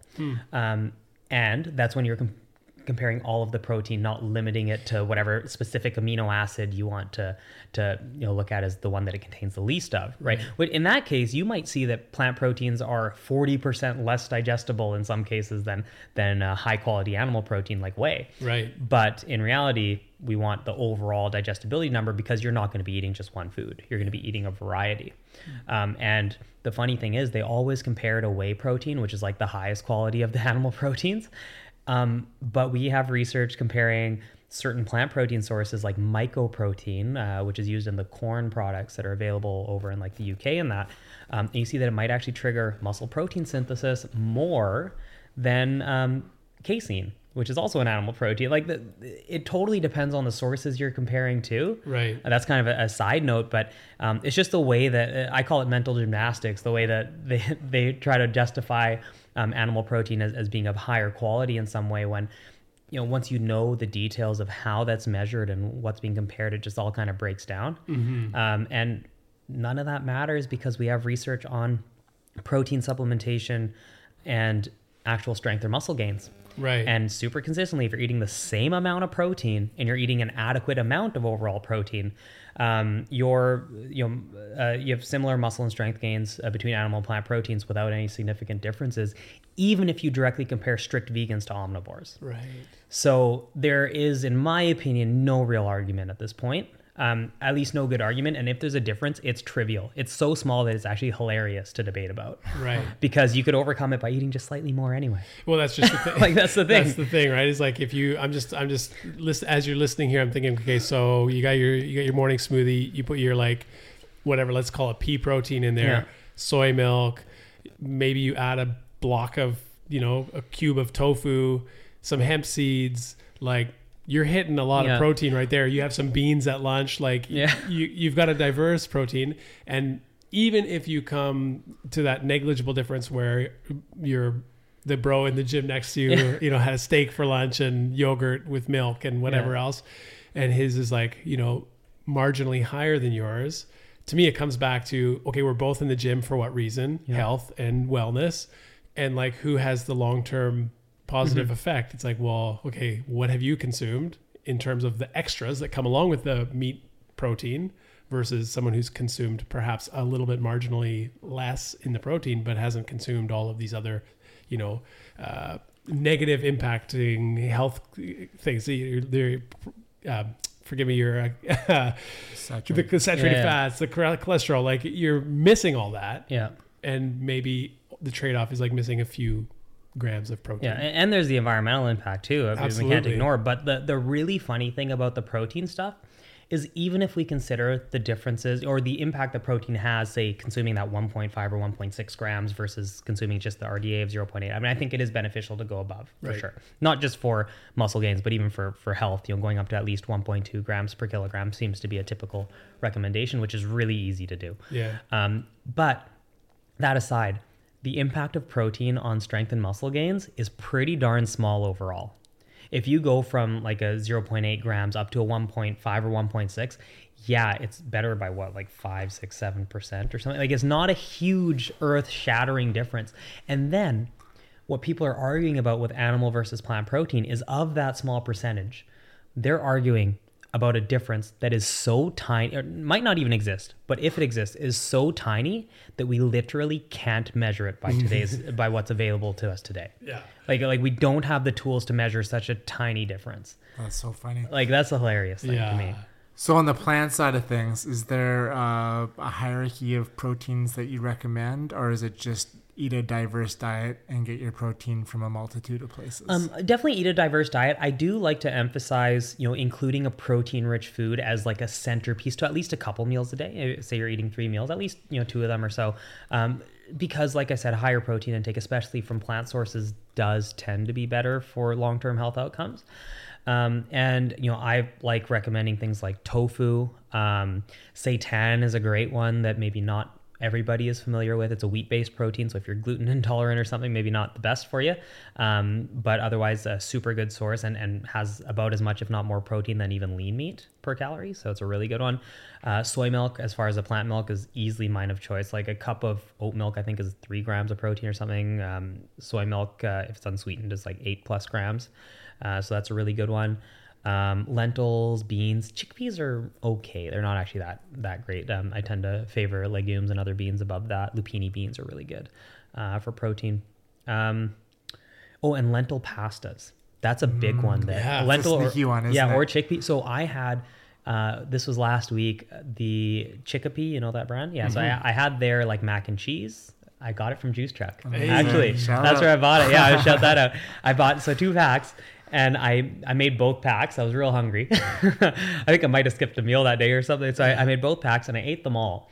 And with that and the soy milk, I had like 80 grams of protein in a meal. Wow. Like it was insane. Yeah. And I just thought it was hilarious because, you can be concerned about that. But like legume pasta is the, other than protein powder, like the best way for me to get it in there. Oh, it's so good. Yeah. And there's so many now. Yeah. So like we have one five bean linguine or whatever, and it's made out of all these different beans. Edamame. And you look at the protein count and you're like, man, you could literally just eat the noodles. Yeah. And be so full. Here's the thing. You take a regular pasta with meat sauce and you compare it to a legume pasta with just plain tomato sauce. Yeah. It would wipe the floor with protein content. It wouldn't even be close. Yeah. That's how good these, and you get a ton of fiber and stuff with it too. Fiber, iron, all these other nutrients. It's awesome. Would you call it a superfood?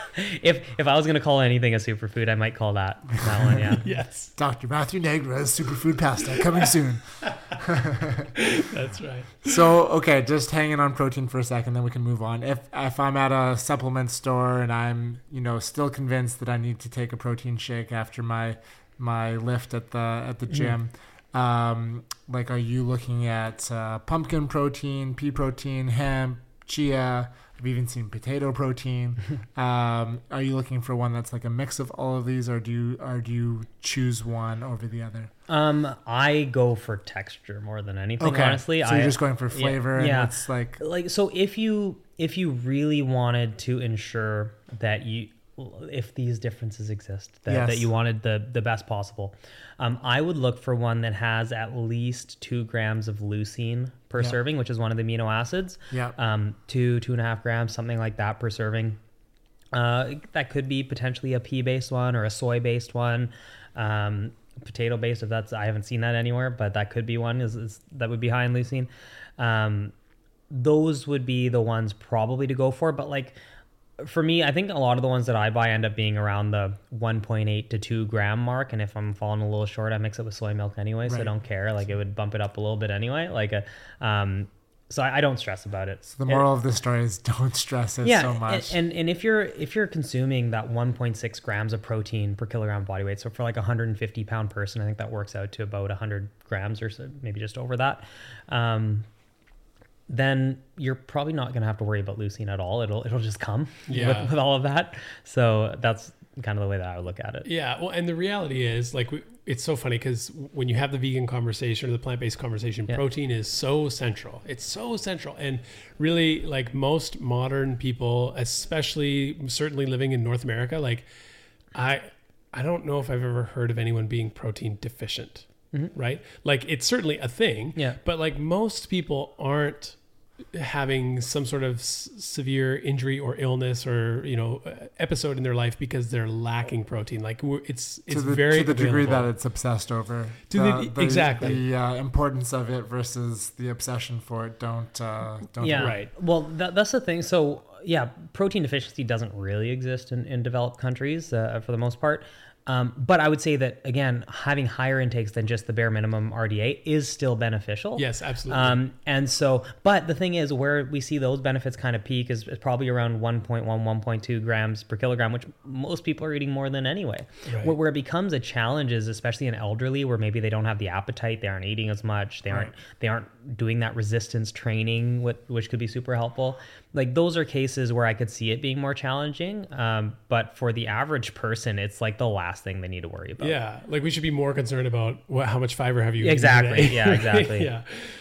Okay. So I want to get into some vegan, some untrue bias on a plant-based diet. Are there, because I think our community can also fall to the same cruxes as carnivores and think that eating vegetables is the answer to everything. And maybe it is. I hope it is. But I'm sure there are untrue biases that we propagate and celebrate as well. Are there any that come to mind? Yeah, there's one actually I made a post on recently. Just, people claim that the healthiest diet is a strictly plant-based vegan diet. Yeah. And that just hasn't been shown. Yeah. What we know is that there are several dietary patterns that are all plant-based. You got the Mediterranean, the DASH portfolio, and it could be a strictly vegan one as well. Yeah. And we have data on those suggesting that they're very similarly very healthy. The reason to choose the strictly plant-based approach is not concerns over a little bit of animal protein causing cancer or whatever somebody wants to say. It's that you don't want to contribute to the mass killing of and suffering of billions or trillions if you include fish. It's the other variables of ethics, exactly. Moral compass, environmental, climate change. Exactly. That kind of tilt things towards the plant diet. Yeah, and those I think are undeniable. Yes. I don't come at me, I'll take on that debate any day. I don't think there's a good argument against it, but it's not like I don't think we should be promoting misinformation to sell our ethical beliefs, Yes. Yeah. Invite people to experience like how they can jump on board and get, kind of peek behind the curtain. Yeah. There's lots of good documentaries and books and things that people can read to see, oh man, okay. And then you have to make a decision. Do I want to participate in this or not? Or to what degree do I want to participate? But yeah, I don't think you can dupe people into being like, oh, it's the best for your health. So you got to do it. Yeah. And then, I just want to pause here and say, because a number of times throughout our conversation, I just want to acknowledge like how I think what a good job you do of holding true to like the data and the facts and saying like your bias is everyone should be plant-based, go vegan. Like it's just better for you. It's better for the environment. But you don't ever allow your passion and your conviction for that to get in the way of presenting the truth. And I really appreciate that. I think it's like, because sometimes we often see people who are passionate and convicted and they will like blur the truth maybe to like align with their personal values. And I think that's you do a really good job of keeping those I'd things. say thanks for that, but I used to. Like that's the thing. There was a time when it's not because I knew that I was trying to dupe people or something. It's that I truly believed a lot of the things that are propagated, and the arguments sounded convincing in ways that I've talked about, the ways that it's presented. And it wasn't until I really learned how to dive into the data and formulate my own opinions, or really until I was proven wrong by people, till people had responses to me that I just didn't know the answer to. Right. But they weren't just like, oh, you're an idiot, and then left out. I got them to explain it. I think that's the hard thing is a lot of the times when I reach out to someone say someone tags me on something like, hey, what do you think of this? I'll say, the reference doesn't support this, whatever. People get offended. And I try not to do it aggressively. I'm just like, hey, can you share the references? Oh, this is what I took from it, whatever. And when people explained it to me that way and actually showed what the research says and why my interpretation was incorrect or why my belief was incorrect, I just accepted it. Right. I'm not going to argue with that. I think it looks way worse from even an ego standpoint. Yes. If you listen to my 4-hour debate with yes, kudos. Yeah, on Simon's podcast about seed oils, and I think in not wanting to admit that he was wrong about certain things, he bought the bullet on some ridiculous positions, like saying that heart attacks don't matter if they don't kill you, or that mayonnaise and canola oil were the same thing, or like those are literally the types of things that he had to accept in order to cling to his own beliefs. Yeah, and that just looks terrible in my opinion. You start to look silly. Yeah, it's just if you're wrong, you're wrong. It's okay. Yeah, move on. Start to share that information instead, but some people I guess get too attached. Yeah, but kudos to you, because it is a hard thing to maybe be shown and be like, oh shoot, I was wrong about that, and now how do I adjust it, and not necessarily throw everything else out, but say, okay, can I still hold true to like all of these things, but now incorporate this new knowledge, or say, hey, yeah, you know what, this is what the evidence shows, but personally I still think this diet is the best diet for all of these reasons, but the data doesn't support it conclusively or exclusively. And I think that in a world of polarization and name calling and just doubling down and holding on to things that make you look kind of silly, I feel like your voice is so fresh, and it's really nice to hear Yeah, that you will present the facts as is, even if it's like not exactly what you would hope it would show. Right? Yeah. Or suit your agenda. Yeah, exactly. I think like you can tell me if I'm wrong here, but isn't the scientific method is to continually explore what's best and what's better, you know? So like we could find out that, you know, say fish are good, but then if we find out through science that something is better, like we'll continue to explore if there's something better than that, right? I mean, yeah, generally you're just trying to learn new things, really. Yes. I mean, that's what it comes down to, and to expand our knowledge and to question your own hypotheses. Like that's really the point. Yes. Is you want to try to prove yourself wrong, if anything. Yes. But most people don't want to do that. If you're being proven wrong, then science is doing its part, right? Yeah, exactly. Yeah. Interesting. We could all learn from that. I think Dean and I were talking about this. This is kind of getting off course, but like almost pursuing to be wrong in things, I think is like we're all so attached to our beliefs and our convictions that if we pursue being wrong, it allows so much possibility. And we can be in a state of learning if we're open to being wrong, you know? I agree. Okay, I got one more here, and then we can see where we go from that. One I hear regularly is, well, this is eating for my biology, for my blood type or something. For my like blood that? type, for how my ancestors ate. This is how, you know, they ate in the country of my origins. So this is the diet that is best for me. Is there merit to that? Well, I'm going to hit on the blood type thing specifically first, and then we'll as a general, we'll go over the whole thing, because I actually wrote an article on the blood type diet. Okay. It's on my blog. Anybody who wants to check that out, my website, drmatthewnagra.com. There it is. I was going to say plug it. I'll shout it out. Why not? So with the blood type diet, it's this idea that certain types of plant compounds, plant proteins react with your blood type in a certain way, and is largely based on studies where they dripped blood on different sorts of proteins, and you see if it like clumps up or not. And the kind of theory was if it's agglutinating, if it's clumping up, then that's going to have negative effects in your body. The thing is, our biology is a little more complex than a petri dish like that, and so what you ultimately need to do is study, you know, if people adhere to what their blood type diet would be based on that type of research, do they have better outcomes? And now there's Dr. Diadamo, I believe is his name, the one who kind of came up with it. Eat Right for Your Type was the name of the book. He got a lot of pushback when the book came out, and he just kept telling people, "Oh, don't worry, guys, I have this trial coming out." I don't know how many. It was like on arthritis, I think, and it was supposed to be several weeks or whatever. It's like, don't worry, we're getting good results. It'll be out. And it's been like 20 years and that never got published. It was 30 years maybe at this point. Never came out. And then in 2004, that was cancer, I think. And then this one in 2004 was the book on arthritis, rheumatoid arthritis.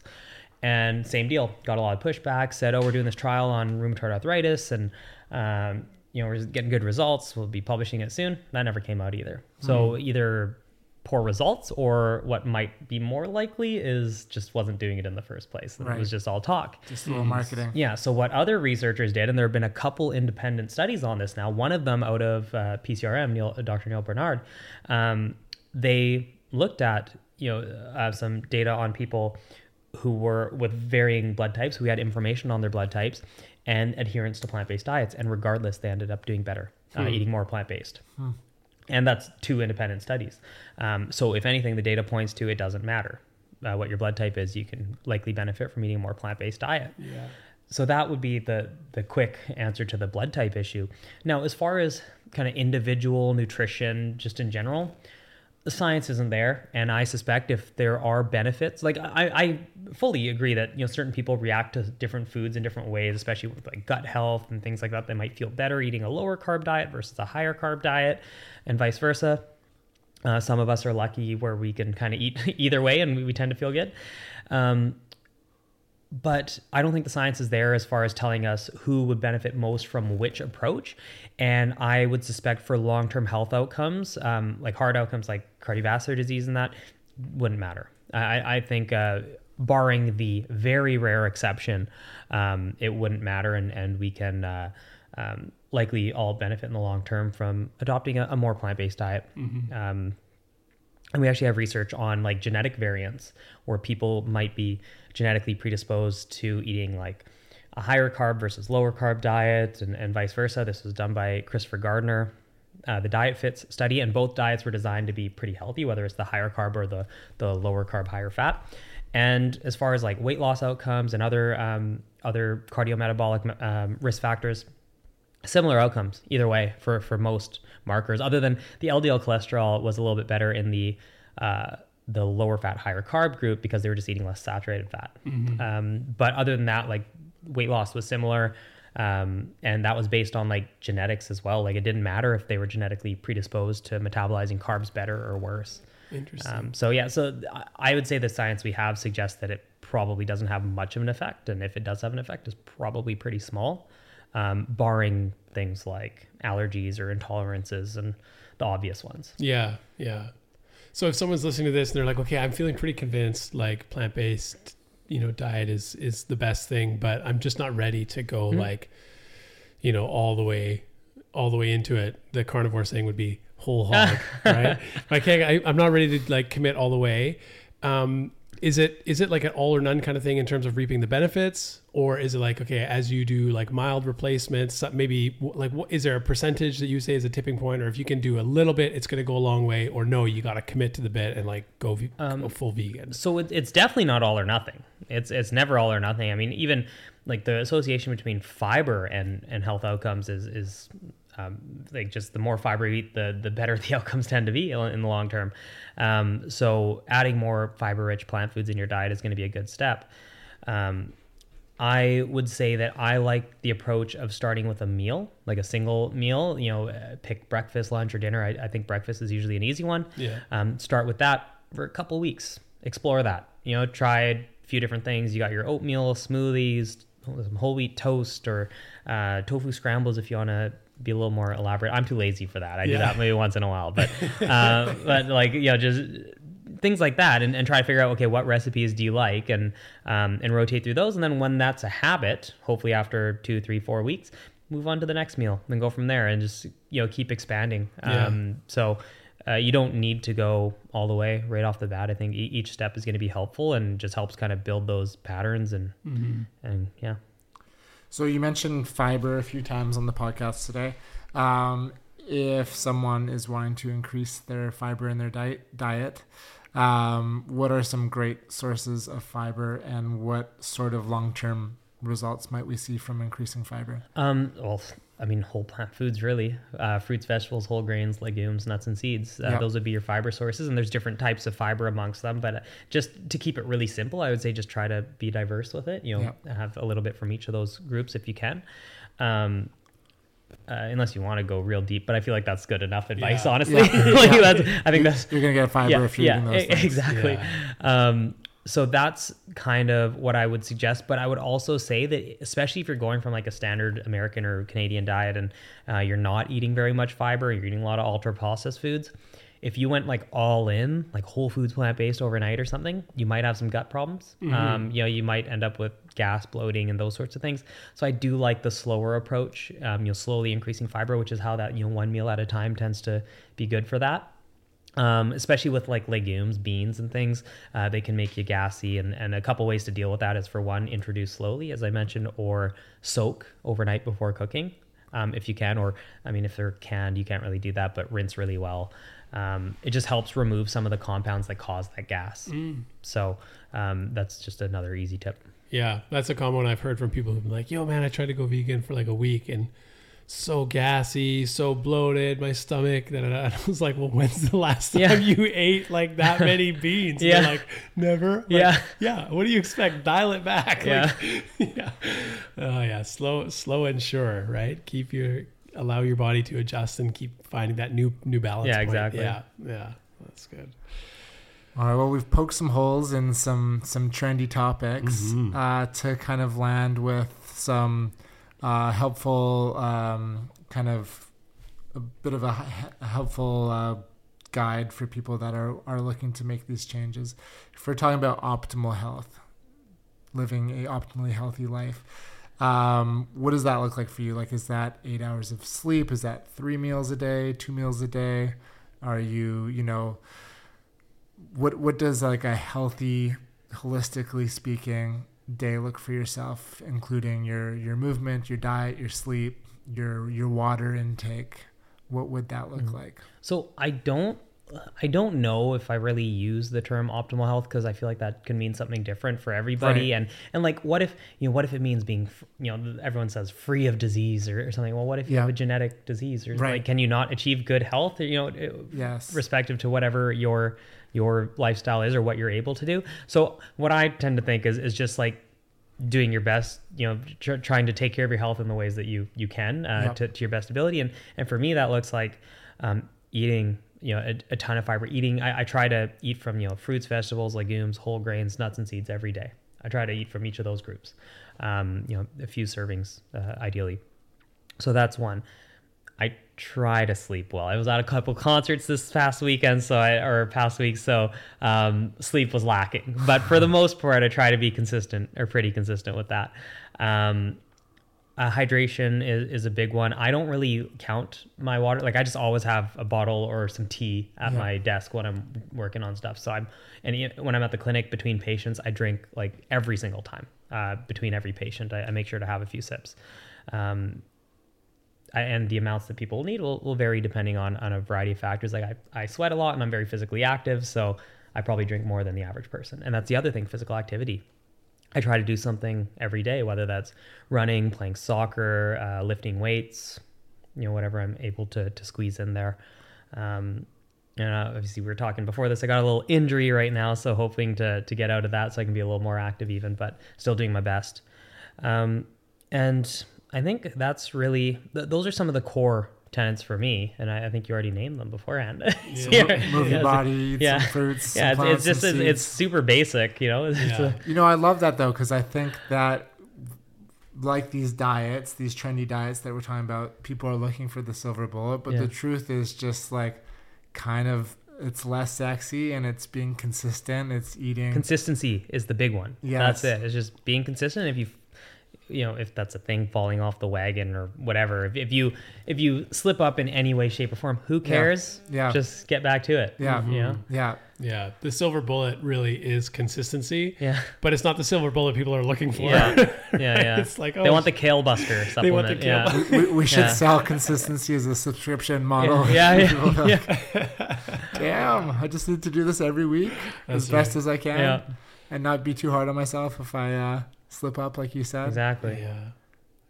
There we go. So we don't have to worry about all these health trends. Be consistent. Get your sleep. Eat your fruits, vegetables, nuts, seeds, legumes, whole grains. Mushrooms. Do mushrooms count in there? I throw them in the veggie section, probably, even though they technically. They might argue with you. Whatever. Move your body. Get some sleep, and we'll be okay. Yeah. Okay, Dina, you got anything else before we? Land this plane, so per se. Let's do Podcast is a plane, I always say. Yeah. We need a little more good plane or something like that. That'll be our booth when we really make it. Climate justice warriors. Oh no, I was gonna say join our plane. And we'll talk until we land it. Oh man, it'll just be like an old fuselage that we record in. It won't actually fly. Yes. Yeah. No, I think we covered off a lot of what I was hoping to touch on and more, honestly. It reminds me, even the first conversation, we'll just shout it out, that we had with you very early on in the podcast days. You were one of our early guests and really, really kind of just like hammered you with, it was like the plant-based nutrition 101 kind of thing. Yeah. And I feel like this might be some of the same stuff anyway. I can't really remember. This is the 201. Yeah. This is the 201. 201. Yeah. But so good to have you back and kind of cover over this stuff. So I feel like you're an amazing resource for people. So grateful for, like I said, all of the work you do at taking the big kind of topics and studies and using your knowledge and expertise to break it down into things that people can really digest, right, and understand. So no, really appreciative of your work. I don't know, Zach, do you have anything else to add? I've got one last question, and then I know we skipped our closer with the good doctor over here last time because we hadn't got that far. But one thing that I think you've also done is collect a great community of individuals that are great resources. So if we may, could you just give some shout outs to some individuals that you think are people that are sharing trusted information that are good resources for learning and discovering, what can be healthy for us. Yeah, I mean, Simon, we talked about a lot. I think he's really good. He's always, this is what he does. Simon Hill. Simon Hill. Simon Hill. Yeah, no, everyone should know. So I just say Simon. But anyway, Simon Hill, super good. We talk basically every day about this stuff, and he's always, exploring new topics. And I think he does a good job breaking it down. And he gets a lot of experts on his podcast too to talk about things. He gets people with opposing views too, which is cool. Yeah. Hopefully they don't all end up in 4-hour debates, like endless debates like I had. But I think he does a really good job with that. The proof is his podcast, right? Yeah. And then there's also another guy who's actually in a group chat with me and Simon is Matt Medore. He's a master's in nutrition student right now, and he's I would say he's probably the most brilliant person when it comes to nutrition science who I know and regularly talk to. Medore, Madore. He's not huge on social media, but is on Twitter and is a really good person to follow. He does every now and then, breaks down a topic, a complex topic, or responds to some, misinformation in like super good detail. Might be a little much for some people who aren't as plugged into the space, but as someone who is, like, I love reading that stuff and definitely learn from him and always throw stuff back and forth with him as well. And another one, Dr. Gil, I always mess up his last name, Carvalho. I can't remember if there's an R in there. He is on YouTube at Nutrition Made Simple. That's his YouTube channel. And he does an awesome job breaking down these complex topics into like pretty simple, 10, 12, 13 minute videos. And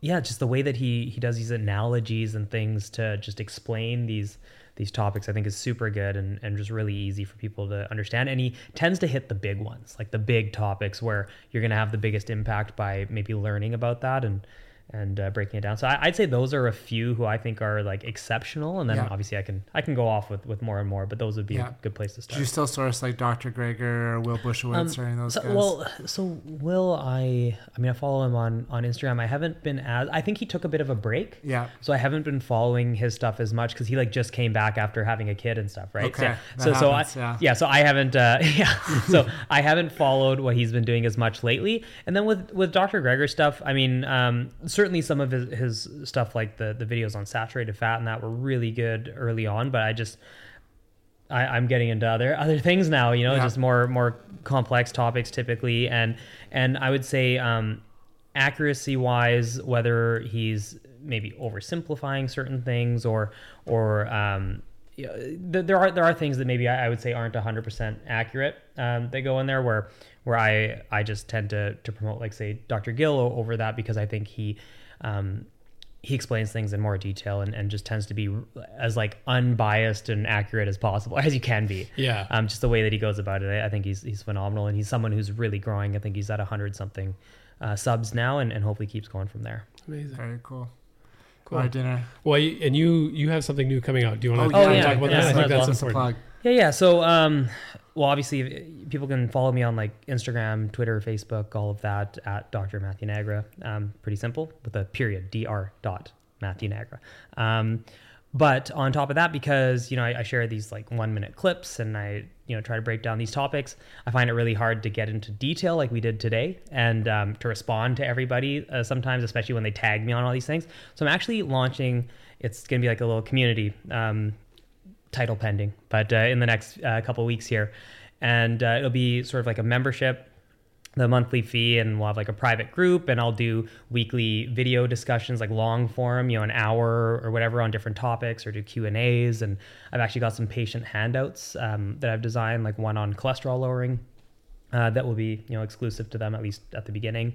And I actually today interviewed Phil Collin from Def Leppard. Who's vegan as well. Amazing. So we did like a 45-minute chat, and we'll probably do another one hopefully in person sometime. He's just been a really good friend actually over the past decade or so, and I don't know how that happened, but it did. That's amazing. And so gonna make that at least for the first bit exclusive as well. And so just things like that, have some exclusives, have a lot of more intimate conversations about these things, and be able to hopefully explore these so that eventually I would like to still have my clinical practice, but maybe down to a couple days a week, and I can spend more time on the education aspect because I really love doing that. I love sharing all this information, but it's really hard to do when it takes a full day just to sometimes write up one or two posts and things where that I just can't afford to do that all the time. No doubt. So that's I'm hoping that it helps on that, and then gives a lot of people something to look forward to as well. That's amazing. Yeah. I can think of how many times I've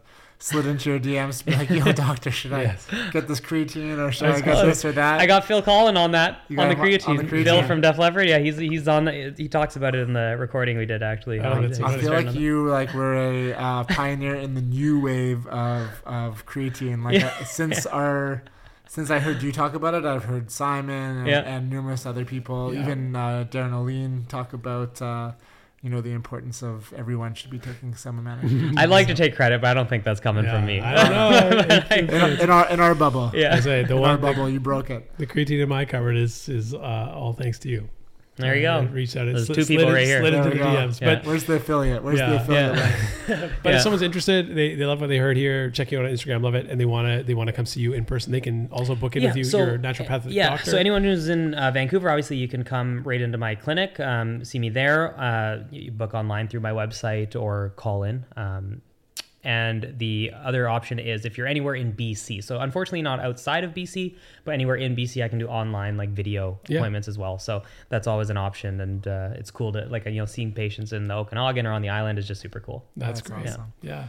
All right, Dina. Amazing. So since we had you on the podcast last time, we've developed this kind of closing question. Okay. You may or may not have heard it. I've definitely heard it, but I can't remember what it is, so I'm not prepared. No, it's all good. Okay. It's an off the cusp kind of cool. That's right. It's always best when there is no preparation. Okay. Obviously, we call the podcast A Little More Good. Yeah. That's what we want to see kind of put out in the world. And we always love to hear from our guests, what does that mean to you? A little more good. Yeah, I think to me, and I'm not prepared, so this is off the cuff. Ooh, let's go. But anyways, to me it would mean just intentionally trying to do something to better yourself or better the world around you, each and every day, really. Whether that's the choice of what you're eating or, helping someone across the street or something, just doing something a little bit better than maybe otherwise you would. Love it. I love it. Off the cuff. Yeah. Full of truth.